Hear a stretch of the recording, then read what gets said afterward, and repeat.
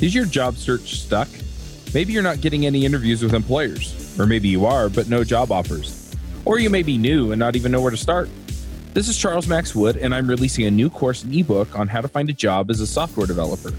The course walks you through the process of finding the types of companies you want to work for, getting their attention, and putting your best foot forward as the candidate they want. I've coached dozens of developers in looking for jobs and have been able to help several people find jobs within 2 weeks to 2 months. So whether you're new to development, can't find a great job that fits what you want, or are looking for remote work from an area without a strong tech community, I can help.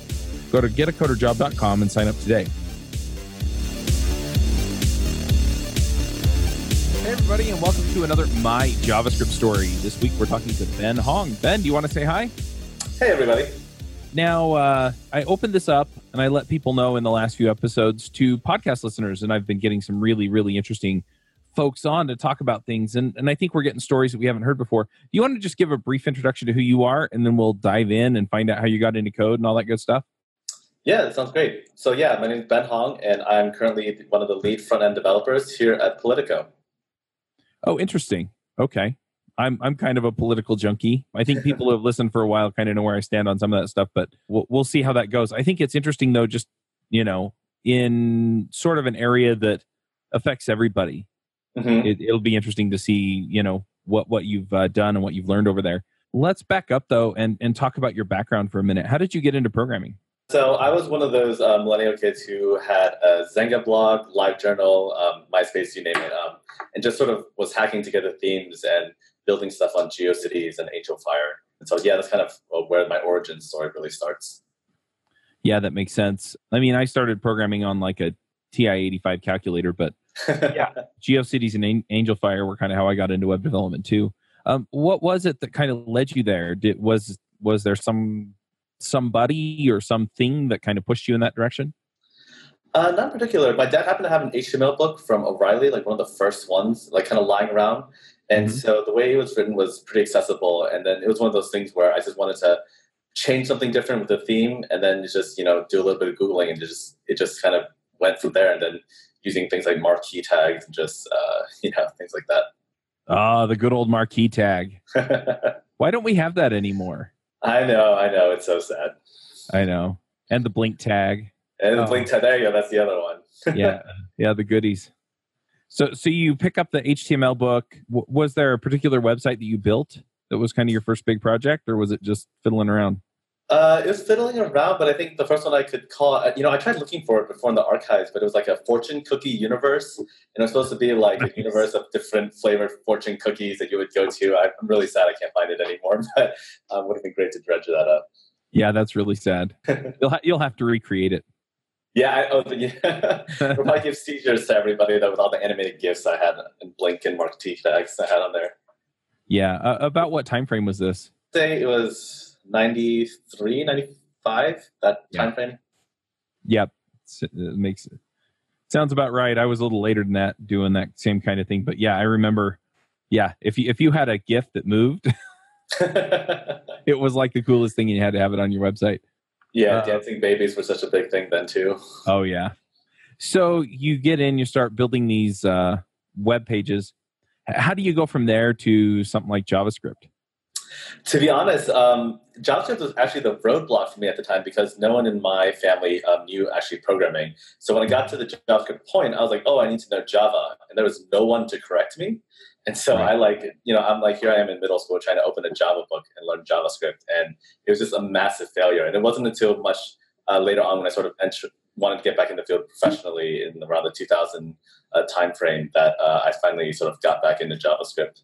Gotcha. So you did this for a little while and you took a break and then you came back?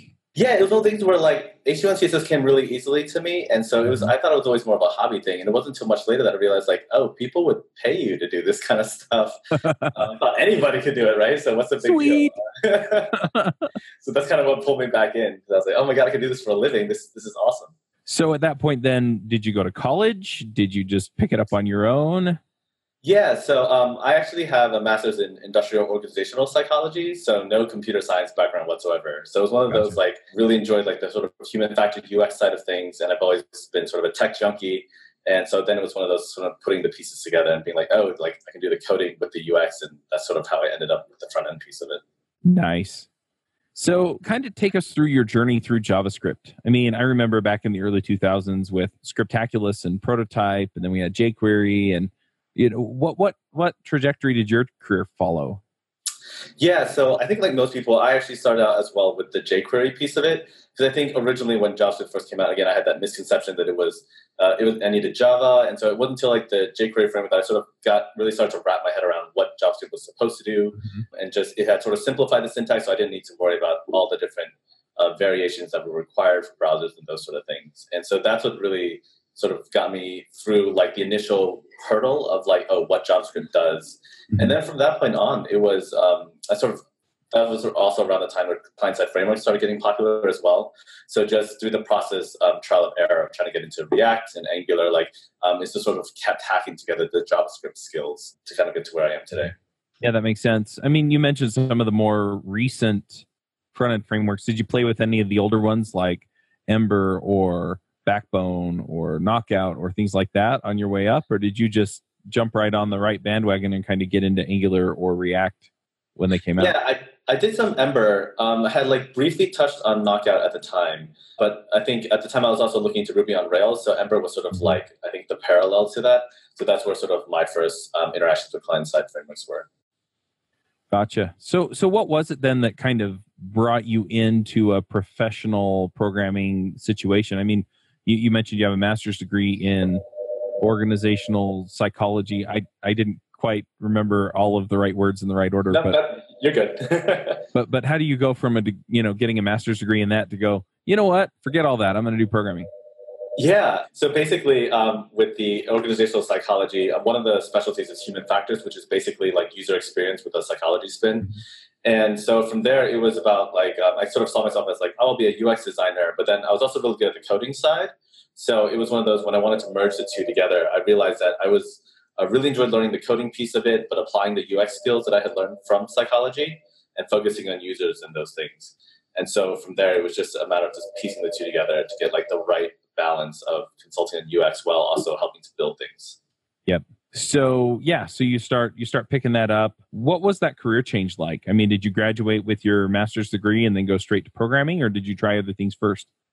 Yeah, so I actually went into the federal government first and actually worked for NIH as just like a human resource specialist. Okay. This was right around the time of the recession. So as far as my family was concerned, they were like really happy for me to have like, a stable job. But for me, I was sort of bored out of my mind and was really looking for a challenge. So, sort of against their wishes, I ended up while I was working for the government, I just kept hacking together like portfolios and trying to find an opportunity, like a foot in the door to prove myself, and got my first private contracting gig with the federal government. And then, so that's how I got in there. And then just sort of ever since then, been building my way up. Nice. So what were you building for the federal government? So at the time I was working on like Medicare.gov.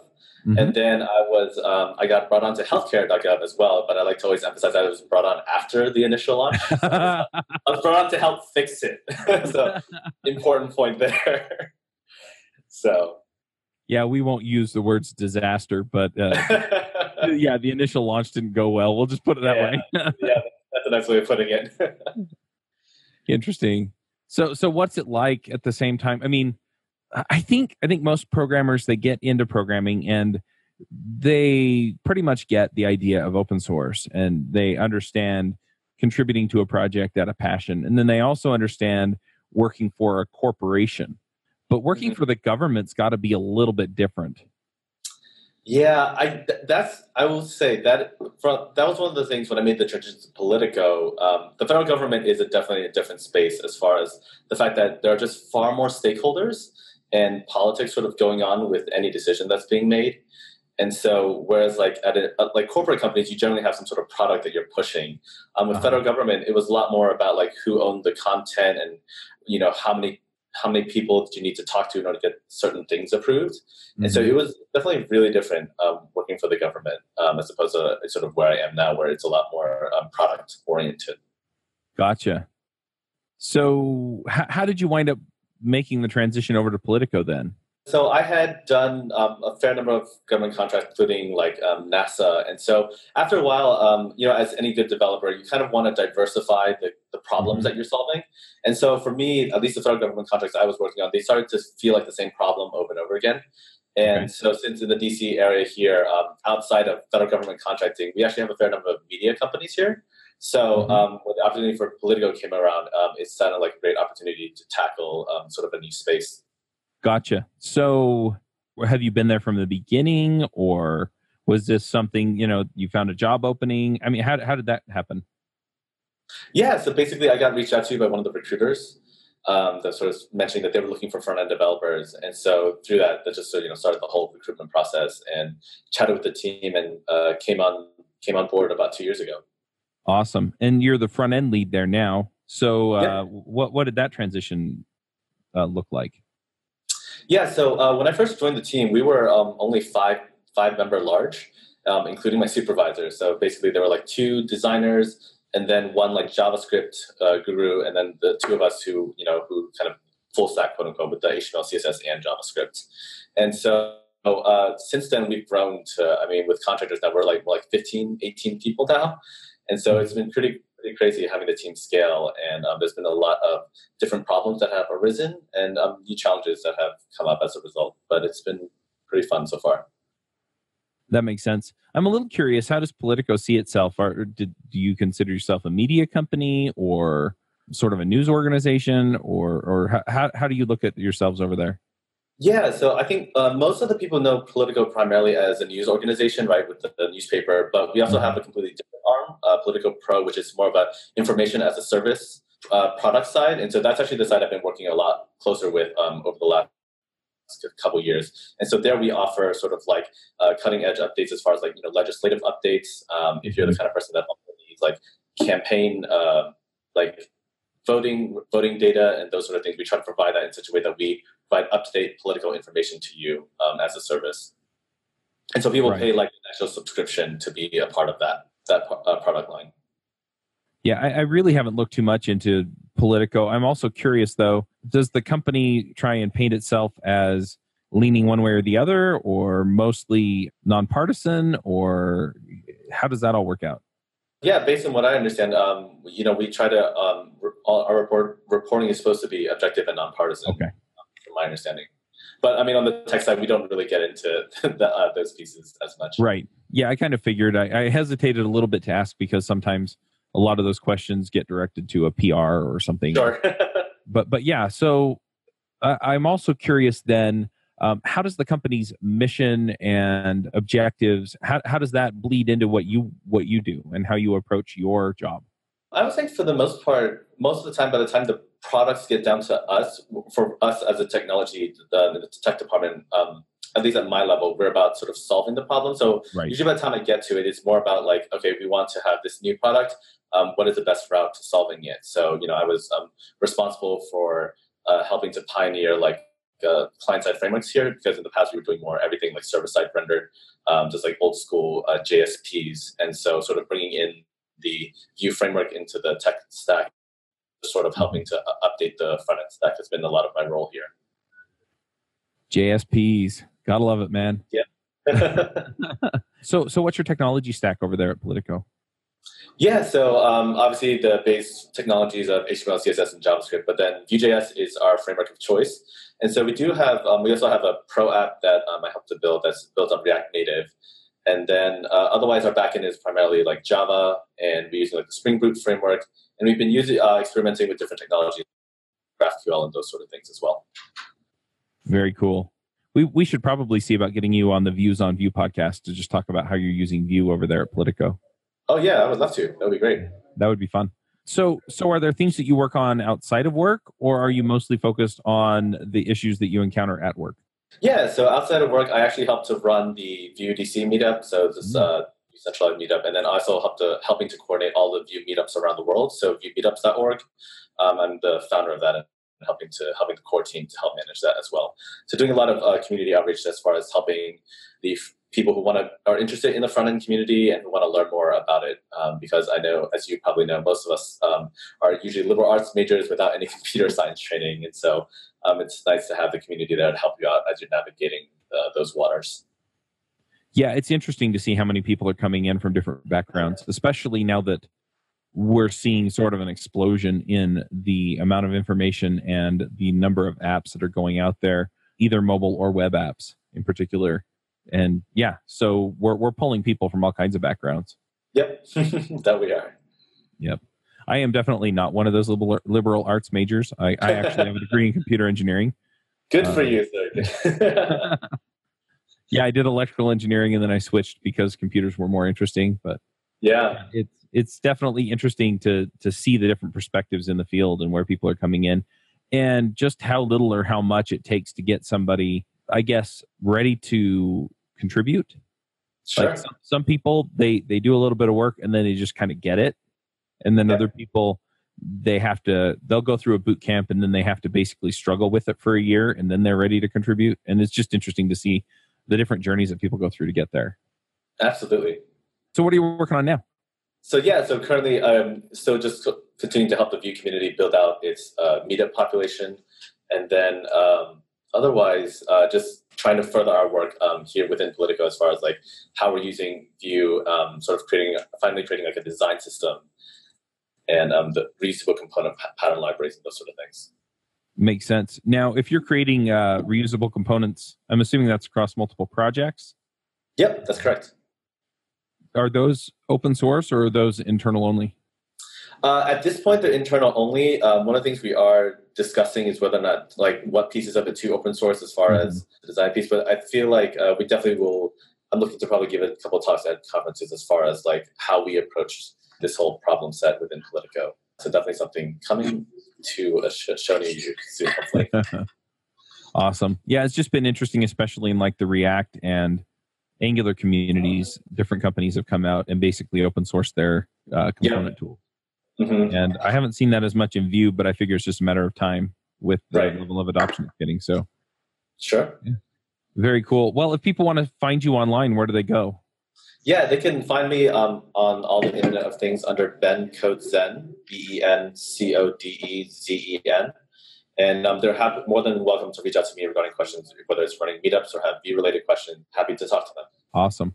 I'm a little curious. Do you have some advice for people who are either coming into the field or who have been doing this for a while as far as, joining organizations and being contributors, especially since you're the front-end lead over there? Yeah, I would say for those who are new, I think a lot of it is just attending those meetups and making the connections, because I think a lot of people don't realize just how welcoming the community is as far as helping you navigate the waters. And even within the realm of front-end development, there's so many specialties that you can get into, and it's just really about figuring out those problems that you like solving, and then having people who are veterans of the community figure out how to get you to that point. So whether it's like D3 or SVGs, helping you get to that point. So yeah, definitely the community is there for you, and definitely a resource you don't want to miss out on. Yeah, that's very much in line with the advice that I give out. I've been writing a book on how to find a job as a programmer. And yeah, the advice that I give is basically have your resume updated and then go to the meetups and make sure you're contributing to GitHub every day. Yeah, pretty much.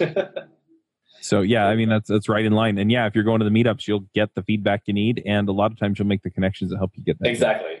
Yep. Totally agree. Awesome. Well, let's go ahead and do some picks. Do you have some things you want to shout out about on the show? Do you run your own freelance business? Or maybe you're thinking about picking up some business on the side? Well, then you need FreshBooks. FreshBooks is the quickest and easiest way to get invoices out to your clients. It's easy to use. It works anywhere, available from any device, on the desktop, iPhone, iPad, Android, and all of your data is backed up and secure. And it makes it really easy to get organized and get paid. You'll be tracking time, logging expenses, and invoicing your clients in no time. You can also save time billing, freeing up several days per month to focus on the work that you love, and you get paid faster. FreshBooks customers are paid on average 5 days faster because there's a link on the invoice that says "Pay me now." And it's a great way to grow your business. Plus, FreshBooks is offering a 30-day trial. That's right, 30-day trial if you try them out. So go to gofreshbooks.com/devchat and enter DevChat in the How Did You Hear About Us section. Once again, for a 30-day trial, go to gofreshbooks.com/devchat and enter DevChat in the How Did You Hear About Us section. Yeah, so there's a couple conferences coming up. There's Connect Tech in Atlanta, Georgia. I'll be giving a workshop on animation fundamentals with Vue.js there, and Vue Toronto as well. So that's coming up in the next couple months. Nice. Yeah, some awesome events. I need to make it out to some more of the Vue events. Yeah, they're really great. I'll be going to London actually tomorrow, so that'll be fun. Awesome. What's in London? There's the Vue London. It's going on this week. Gotcha. Yep. I'm going to do a couple of shout outs. The first one is Framework Summit. It's the beginning of October. I think this episode goes out right during it. So anyway, if this is a pick too late, I'm sorry. I didn't check the schedule for the release before I said it. But it's either going to be awesome or it was awesome. And I'm looking forward to it. It's in Park City, Utah, which is about 30 to 40 minutes from my house. That's awesome. Going to be going up there and hanging out with Vue core team members and React and Angular, Ember, Elm. Who else do they have coming? They have a whole bunch of others coming just to talk about the various frameworks. So it should be pretty exciting just to go and see what people are doing. I'm also incidentally going to be at Microsoft in Ignite next week as we record this. Obviously, that one will be over by the time this goes live. But I do wind up talking to a few people that do build like Visual Studio Code and things like that. So if you're interested, go look at JavaScript Jabber's feed. There should be a bunch of stuff there that's pretty relevant to JavaScript developers in general. And then one other thing that I'm just going to shout out about is codebadge.org, which is a new thing that I'm working on to help people stay current and give them ideas on what they can do to keep up on their skills. So, and you get badges for doing it, so people can see what you've explored, what you've worked with, and things like that. So I think that'll be a lot of fun. And incidentally, I'm building that with Vue and Elixir awesome. Phoenix on the back end. So very cool. All right. Well, thank you for coming, Ben. Yeah, thanks for having me. We're going to go ahead and wrap up this episode, and we will catch you all next week. Bandwidth for this segment is provided by CacheFly, the world's fastest CDN. Deliver your content fast with CacheFly. Visit CACHEFLY.com to learn more.